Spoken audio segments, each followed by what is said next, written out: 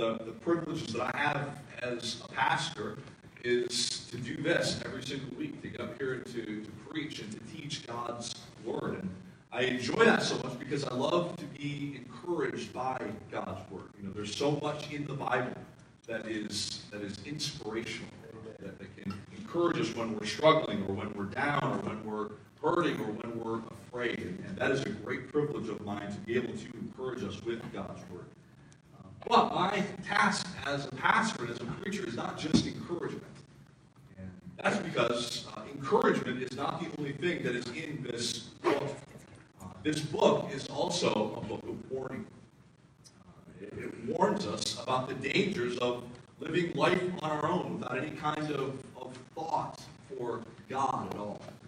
There's some pretty severe warnings in God's Word about living a life that is just doing what you want to do without any kind of acknowledgement or dependence on God. And Scripture, the tough news about the Bible is that the Bible says that when you live your life that way, the end result of that is the judgment of God.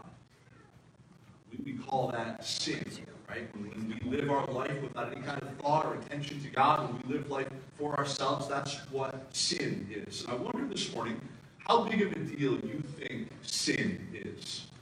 Of course, we understand that sin is wrong, but I wonder how big of a deal you think your sin is.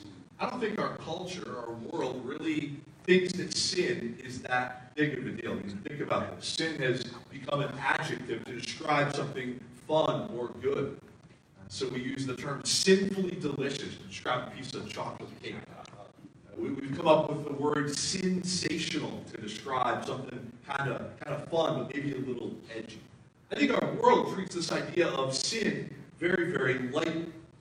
So I wonder what your attitude toward your own sin is. Are you lackadaisical toward it? Do you see its severity? We're finishing up a series today called The Struggle is Real. We've been talking about 5 real-life issues that we all face, that we all struggle with. We've been studying the Old Testament book of 1 Samuel. And today we're going to finish this book of the Bible. And in doing so, we're going to talk about our struggle with sin, our struggle with disobeying God. Today's story is found in 1 Samuel chapter 28, if you want to turn there. At this time in Israel's history, a man named Saul was the king. Saul is nearing the end of his reign as king, and actually he's nearing the end of his life. You know this if you've been around for this series, but Saul's reign as king has been marked by disobedience and jealousy and fear and selfishness. Saul has disregarded God, and his life is spiraling out of control. Saul's persistent rebellion and disobedience has led him to become incredibly fearful. The passage will show us that today. In this particular passage, he's especially afraid because Israel's great enemy, the Philistines, are threatening him. The Philistines were cruel, ruthless, evil people. They did terrible things to their enemy. And Saul believes, that it appears to him, that the Philistines are about to overthrow his army and take over the nation of Israel as their slaves. And so here's what we see in today's passage. This is a bizarre, difficult passage in a lot of ways. The prophet Samuel is dead. So Saul no longer has Samuel to help him and to guide him. And so what Saul does is he actually goes to see a medium, a witch, a spiritist for guidance and wisdom. And so here's what we're going to see from today's passage. This is the big idea that I want us to get and understand. Persistent, willful disobedience to God always leads to chaos and destruction. Persistent, willful disobedience to God will always lead to chaos and destruction.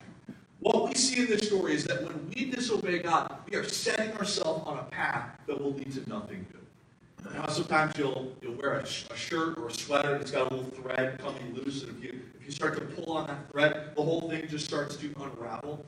That's what happens when we begin to willfully, actively pursue sin and disobedience to God. It's like life just starts to unravel.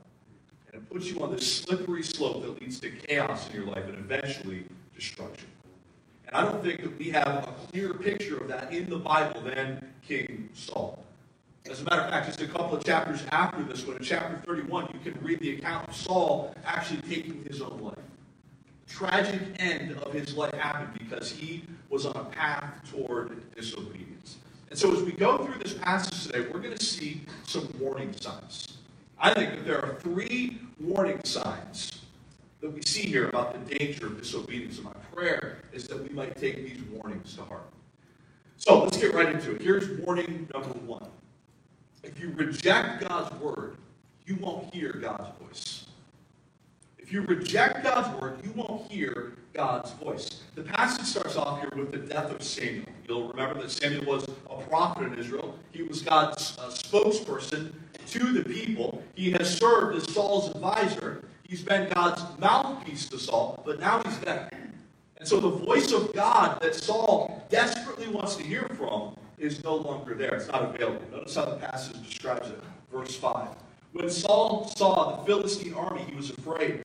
Terror filled his heart. He inquired of the Lord, but the Lord did not answer him by dreams or Urim or prophets. So Saul wants to know if the Philistines are going to overtake them. So why won't God answer Saul? Why is God silent?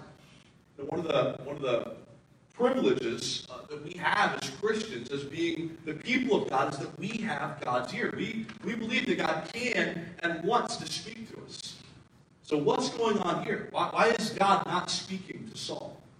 Well, the reason that God isn't speaking to Saul is because Saul has continued to reject the word of God. You can read in previous chapters where Saul had rejected the prophecy of Samuel over and over again. Time and time again, Samuel had come to Saul and said, Saul, this is what the Lord wants you to do. This is what God requires of you. And time again, Saul has simply rejected it. And now, he can't hear the voice of God. You know what Saul is doing here? Saul is treating God like a good luck charm. Well, when times are good for Saul, he wants nothing to do with God. He wants to live his own life. He wants to do his own thing without any kind of interruption from God. But now that things aren't going well, he desperately wants to hear from God. But he's rejected the word of God so many times that sin has blocked God's voice. Now, it's easy for us to read this and kind of shake our head at Saul, but man, we do the exact same thing. I am guilty in my life of sometimes treating God like a good luck charm. When things are going well for me, it's very easy for me in a very sanctified Christian way to forget about God. To just kind of do my own thing. But man, when something bad happens, when there's some kind of emergency in my life, I desperately want to hear from God. And this is where Saul found himself. Saul had inquired of the Lord, but God wasn't speaking to him through dreams anymore. Or prophets, or the Urim. This was this device that prophets or priests in the Old Testament times would use to find and discern the will of God. For many years, Saul had rejected God's word, and now he can't hear God's voice. Maybe this morning you need God to speak to you in some way. Maybe you need some guidance from God about what to do in your life. Maybe you've got a big decision that you need to make, and you find yourself praying, God, please show me your will. You got to show me what to do here. But the question is, are you in God's word? Are you reading the Bible, and are you obeying what God has already made clear in his word? See, it's meaningless, it's pointless for you to have forsaken the Bible, either by not reading it or not obeying it, and then ask God, what do you want me to do? God has made it clear in his word what he wants us to do. He wants us to be holy. He wants us to be sanctified. He wants us to be like his son, Jesus. And if you have rejected that, then you're not going to be able to hear the voice of God for the particular will for your life. I was thinking about that this week, and a couple months ago, our little niece came to spend the weekend with us. She's like 8 or 9, and we played a bunch of little games with her that weekend. And one of the games that we played was this game called Hearing Things. Have you ever heard of this game? Maybe some of you own it. It's a game, and it comes with these headphones. And there's a little button, you turn it on, and there's like noise in the background, so you can't hear what people around you are saying. And the other person has a bunch of cards with words or phrases on the cards, and they say the word or the phrase to you, and you can't hear them, and so you have to try to read their lips to see what they say. And it's funny because you usually end up reading their lips, and it seems like they're saying something different than what they are. So they may read the word arachnophobia. You're trying to read their lips, and it may seem like they said to you, all right, you fun guy. It's a funny game. I was terrible at it. I did not get one thing right. I think from a spiritual perspective, that's kind of what happens. When we're trying to discern the will of God, and yet we're not listening to what God has already made clear in His Word. It's like we're putting on these noise-canceling headphones, and we cannot hear from God. Could it be that one of the reasons that you are spiritually dry right now, or one of the reasons that you can't hear the voice of God, is because you're living in disobedience in a particular area? Listen, this is a warning to us. Let's not be like Saul here. Let's listen to the voice of God by listening to and obeying the Word of God. That's warning number one. If you reject God's Word, you won't hear God's voice. Here's warning number two. If you reject God's presence, you'll be left with a sorry substitute. So here's where the passage starts to get weird, because notice what Saul does when he doesn't get the information that he wants from the Lord. The passage goes on in verse 7. Saul then said to his attendants, "Find me a woman who is a medium, so I may go and inquire of her." "There is one in Endor," they said. So Saul disguised himself, putting on other clothes, and at night he and 2 men went to the woman. "Consult a spirit for me," he said, "and bring up for me the one I named." The woman said to him, "Surely you know what Saul has done. He has cut off the mediums and spiritists from the land. Why have you set a trap for my life to bring about my death?" Saul swore to her by the Lord, "As surely as the Lord lives, you will not be punished for this." Then the woman asked, "Whom shall I bring up for you?" "Bring up Samuel," he said. When the woman saw Samuel, she cried out at the top of her voice and said to Saul, "Why have you deceived me? You are Saul." The king said to her, "Don't be afraid. What do you see?" The woman said, "I see a ghostly figure coming up out of the earth." "What does he look like?" he asked. "An old man wearing a robe is coming up," she said. Then Saul knew it was Samuel, and he bowed down and prostrated himself with his face to the ground. Saul doesn't get what he wants from God, so he turns to a very, very sorry substitute. He essentially turns to Satan. He goes to a witch. The passage calls her a medium. Of course, mediums are people who have some kind of dark, demonic powers. They're people that our enemy uses to do things that God would not want. Now, ironically, up in verse 3, it says that Saul had gotten rid of all the mediums and the spiritists in the land. God had forbidden them. Saul, as king, has supposedly gotten rid of them, but now he wants to get some information from one. Notice the hypocrisy there. And so he goes to this woman and he says, "Can you bring up for me God's old spokesperson, Samuel?" Now, this is a weird passage, and this is a passage that has confused a lot of people who know way more about the Bible than I do, because the Bible clearly teaches that there are no such thing as ghosts, at least not the Hollywood versions of them. So let me just make this clear. When people die, they go to one of two places. They don't come back to haunt people or haunt houses. They don't come back to watch over and guard people. The book of Hebrews says that it's appointed on a man once to die, and then comes the judgment. But this woman does seem to conjure up a deceased Samuel. So let me just say off the bat, I don't completely get this. I don't completely know what's going on here. But not knowing exactly what this is doesn't take anything away from this passage. The passage is not primarily about what's involved in witchcraft. It's about the danger of disobedience. So let me make a few comments about this. It could be that this woman is a fake. It could be that she's like Miss Cleo. Remember her from the 90s? Remember those infomercials? You would call this lady up and just for a couple of dollars a minute, she'd put you in contact with a dead loved one, or she'd give you information about your life or your future. More recently, you've got this guy, Tyler Henry. Have you seen him? He's the Hollywood medium. He does readings for the stars. These people are obviously frauds. They're fakes. And so it may be that she's that. Or it could be that she has some genuine dark powers to conjure up not ghosts, but dark demonic spirits. Whatever the case may be, it seems that she wasn't the one to conjure up Samuel. God brought up Samuel. God, for some reason, allowed her to see Samuel, because what's her reaction here? She's terrified. She's scared out of her mind. It says that she cried at the top of her voice. She was not expecting to see Samuel. I read that this week a few times, and it reminded me of the movie Ghost. Remember that movie? Demi Moore, Patrick Swayze. Remember Whoopi Goldberg's character in that movie? She played this fake medium named Oda Mae. And she was a fraud. She'd been pretending to be able to contact the dead. But it turns out that she could actually hear Patrick Swayze's character, his ghost. And the first time it happened, it freaked her out. So it may be that that's kind of what's going on here. God, for this momentary time, allowed the dead prophet of Israel to give one final message to King Saul. How ironic is it that Saul has rejected the presence of God, and the only thing that he's left with is the presence of evil. Notice here that when Saul and his men came to her, she doesn't want to have anything to do with it. She thinks it's a trap. She thinks this is a sting operation. Notice what Saul says to her here, back in verse 10. Saul swore to her by the Lord, as surely as the Lord lives, you will not be punished for this. Now that word Lord is the personal covenant name of God. So he's talking to evil and wickedness, and he's swearing by God's name.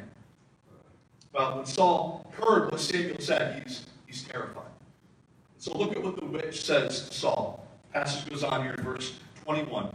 When the woman came to Saul and saw that he was greatly shaken, she said, "Look, your servant has obeyed you. I took my life in my hands and did what you told me to do. Now please listen to your servant and let me give you some food, so that you may eat and have the strength to go on your way." He refused. He said, "I will not eat." But his men joined the woman in urging him, and he listened to them. He got up from the ground and sat on the couch. The woman had a fattened calf at the house, which she butchered at once. She took some flour, kneaded it, and baked bread without yeast. Then she set it before Saul and his men, and they ate. That same night they got up and left. What is this witch doing here? She's comparing herself to God. God did not listen to or obey Saul, but he did obey the witch. Right? She said, "Listen, you obey me. You eat what I prepared for you." And he does. Saul has not been a very good obeyer throughout his life. But now that he's at the end of his life, he finally learns to obey, not God, but a witch. He sits down and he has a fellowship meal with the devil. Isn't that just a pathetic picture? This is the king of Israel. This is a powerful, wealthy man. This is a man who has at his disposal a direct line to God through a prophet.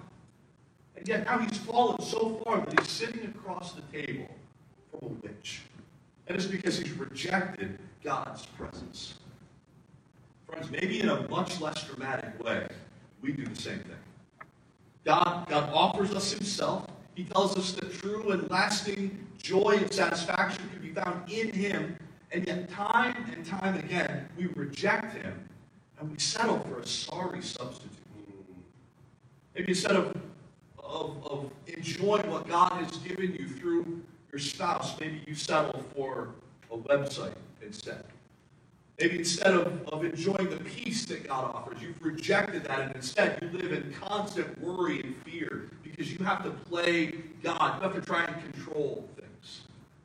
Maybe instead of looking and enjoying your children as a gift from God, you rule over them, and you're harsh with them because you're afraid that if they mess up or fail, that that's going to look bad on you. This is really one of our greatest problems. We are idolaters. We take good things in life and we elevate them to the place where only God should be. We try to find meaning and self-worth and joy in an imitation of God. When we do that, we will always, always, always be let down. So we can avoid the pitfall that Saul fell into here by embracing God, not rejecting God. By looking to him and him alone for our happiness, our joy, and our satisfaction. And so I wonder this morning, what is that you have in your life that you are looking to provide you with what only God can give you? What is it in your life that is a sorry substitute for what you're really trying to find in God? That's the second warning that we see. If we reject God's presence, if we reject what God offers, we're going to be left with a very sorry substitute. So that takes us to warning number 3, and it's this. If you reject God long enough, he'll eventually give you what you want. Notice what Samuel says here. We see the dead prophet Samuel's message in verse 16. Samuel said, "Why do you consult me now that the Lord has departed from you and become your enemy? The Lord has done what he predicted through me. The Lord has torn the kingdom out of your hands and given it to one of your neighbors, to David. Because you did not obey the Lord or carry out his fierce wrath against the Amalekites, the Lord has done this to you today. The Lord will deliver both Israel and you into the hands of the Philistines, and tomorrow you and your sons will be with me." That means they'll be dead. "The Lord will also give the army of Israel into the hand of the Philistines." Immediately Saul fell full length on the ground, filled with fear because of Samuel's words. His strength was gone, for he had eaten nothing all that day and all that night. Now, we read that, maybe we're thinking, man, why doesn't Samuel tell Saul to just repent? God's a merciful God, right? God could have forgiven Saul. Well, the reason that Samuel doesn't give Saul any words of hope is because Saul had hardened his heart. Saul didn't want to repent. He didn't want to live God's way. He wanted to continue to do his own thing and live his own way, yet still have the blessing of God. He had rejected God time and time again, and now God has rejected him. It's part of that warning that comes in Scripture that I talked about. The Bible indicates that there is a time where the grace of God will run out. There is a time where the offer of forgiveness and salvation will be withdrawn. You can only reject God for so long until God finally rejects you. When God rejects you, you know what that is? It is God giving you what you ultimately want. If you want to live your life without any kind of involvement with God, then there may come a day where God says, okay, you can have what you want. You can have a life without me. I remember hearing some stories about Mark Twain, the famous author. In his younger years, he apparently had kind of a complicated relationship with issues of faith and church and God. He felt like he should give his life to the Lord and live in a way that was honoring to God, but he rejected that. He didn't want that. And Twain said that in his younger days, he would have this reoccurring dream, nightmare really, where this gigantic Bible was pressed against him, where it was suffocating him. He said he hated that dream. He said eventually, when he hit about 40 or 45, that dream eventually stopped, and he thought that was a good thing. And I remember reading that story, and I wondered to myself, I wonder if that was God eventually saying to Mark Twain, okay, no more. I've pulled back. I say this with a very heavy heart, but friends, this is what hell is. See, people that are in hell are not there because of some fluke. People are not in hell saying, what is this? Oh, nobody told me about this. I would have gladly accepted God. Now, people that are in hell wanted nothing to do with God in life. And so eventually God has given them what they wanted, an eternity without his presence. I think this is what Samuel means in verse 16. It's got to be one of the most terrifying phrases in all the Bible. The Lord has turned away from you and become your enemy. Can you think of a more terrifying thought than to have the God of the universe as your enemy? Saul has rejected God, and he's rejected God, and he's rejected God until God finally said, okay, no more. That is a terrifying thought. If you're not a Christian this morning, if you've never surrendered your life to Jesus, never stepped over that line of faith, it might be easy to convince you that you're a sinner. But it might not be that easy to convince you of just how bad your sin is. The Bible teaches that we are all sinners, and that our sin matters. And that if you continue to be committed to your sin, like Saul, then you are God's enemy. Saul had grown arrogant as king. He thought that he was above God's commands. Listen, don't make that same mistake. Don't be like Saul and harden your heart against God. The truth about sin is difficult to hear, but it is essential for our salvation. So we as a church, we're committed to knowing and speaking the truth about our sin. We don't just get together and feel good about ourselves. We want to be honest. We want to learn the truth about our sins. The truth is every single one of us is prone to wander from God, and you're looking at first in line. So we exist as a church to confess our sin, to proclaim Jesus as our only hope from being delivered from God's judgment. So the question is, what do we do about these warnings? What do we do if we see ourselves in Saul? What do we do if we're reading this passage and Saul reminds us of ourselves? This is what I want us to understand. This is where the good news comes in. If you are on the wrong path of disobedience, repentance is the answer. If you are walking the same road that Saul was walking on, repentance is the answer. What is repentance? Well, repentance and confessing your sin means that you say the same thing about your sin that God says about your sin, that it's a big deal, that it will lead to destruction and chaos, but that it can be forgiven. Repentance is tearing down all of the scaffolding that I've built to climb up into my sin. It's bringing it down into a big pile and burning it all. It's more than just a quick, God, I'm sorry for that. It's turning from your sin. It does not mean perfection, because we won't be perfect in this world, on this earth. But repentance includes at least two things. First of all, repentance means no more rationalization. It means that I'm done making excuses for myself and my sin. I'm done lying to myself that it's no big deal. I'm done trying to convince myself that I deserve that sin. No, it means that I'm going to deal with my sin head on. You cannot get freedom and forgiveness for what you continue to make excuses for. You cannot get freedom for what you continue to cover up and hide from others. Repentance means no more rationalization. And then repentance means godly sorrow. Saul was sorry in this passage, but it wasn't godly sorrow. It was sorrow over the consequences of his sin. Godly sorrow is when you're sorry that you hurt the heart of God. And so maybe for you, maybe the first place to start is by asking God to help you hate your sin. Because if we were honest this morning, if you were honest with yourself, maybe you'd say, man, I love my sin. I enjoy my sin, but I know it's going to lead to destruction and chaos. If that's you, maybe the first step is to say, God, would you help me to hate my sin like you hate my sin? Would you help me to find my sin as revolting as you find my sin? Now, if we were to end the passage right here, we would go home and we would be bummed out, because so far this has been a bummer of a passage. But this is not the end.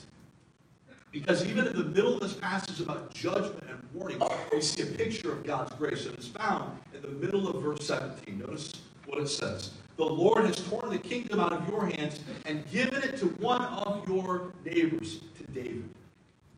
God promises here that there is going to be a better king than Saul. David, we've talked about it in this series, David would take the throne and he would do a better job than Saul did. But ultimately, this verse isn't really just about David. Because David's life, David's kingship, points ahead to an even greater king, King Jesus, Messiah, the Savior. This passage tells us that God would eventually raise up a true and better king. Jesus would be a king that would never stumble and fall like Saul did. He was a king that always obeyed and trusted God. And now, because he lives forever, he's able to save those who come to God through him. Remember the big idea of this sermon? That willful, persistent disobedience toward God always leads to chaos and destruction. Jesus was a king who was not characterized by disobedience, but by perfect obedience. And because of that, friends, our lives don't have to be characterized by chaos and destruction. As we close this morning, I want to invite the worship team up. They're going to just kind of pray, but I wanted to just continue to talk about this idea of repentance. You know, again, maybe this passage has found you in a similar place to where King Saul was. Maybe if you look at your life, maybe you look at where you're at with the Lord right now, you're not where you should be. You have wandered away from the Lord. Maybe some of those same traps that Saul fell into is right where you're at right now. Listen, repentance is the key. We kind of look at this idea of repentance as a bad thing. It's like God kind of get you an arm lock, and it's a painful thing. Repentance can be painful because it means that we have to be honest with ourselves about where we're at, honest with our sin. But listen, repentance is a good thing. It's a gift. In the book of Acts, it says that we should repent so that times of refreshing may come. You can be refreshed spiritually if you need that in your life. We want to just give you an opportunity to do some business with God, to repent, to say about your sin what God says about your sin, to allow the truth of God's word to illuminate that, to illuminate your sin, but more importantly, to illuminate, to put a big spotlight on the grace that God offers us through Jesus. I don't care how big of a sinner you are, God's grace is greater. Even if your sin was 10,000 times worse than it is right now, the grace of God is bigger and stronger than that. And Jesus welcomes you to himself this morning. He wants to forgive you. He offers that to you. You just have to be honest. No rationalization, no more trying to cover it up. You get out in the open. And so for the next just a minute or two, I just want us to kind of bow our heads. Just talk to the Lord. Just do business with God. Done with that, the worship team will lead us in one final story.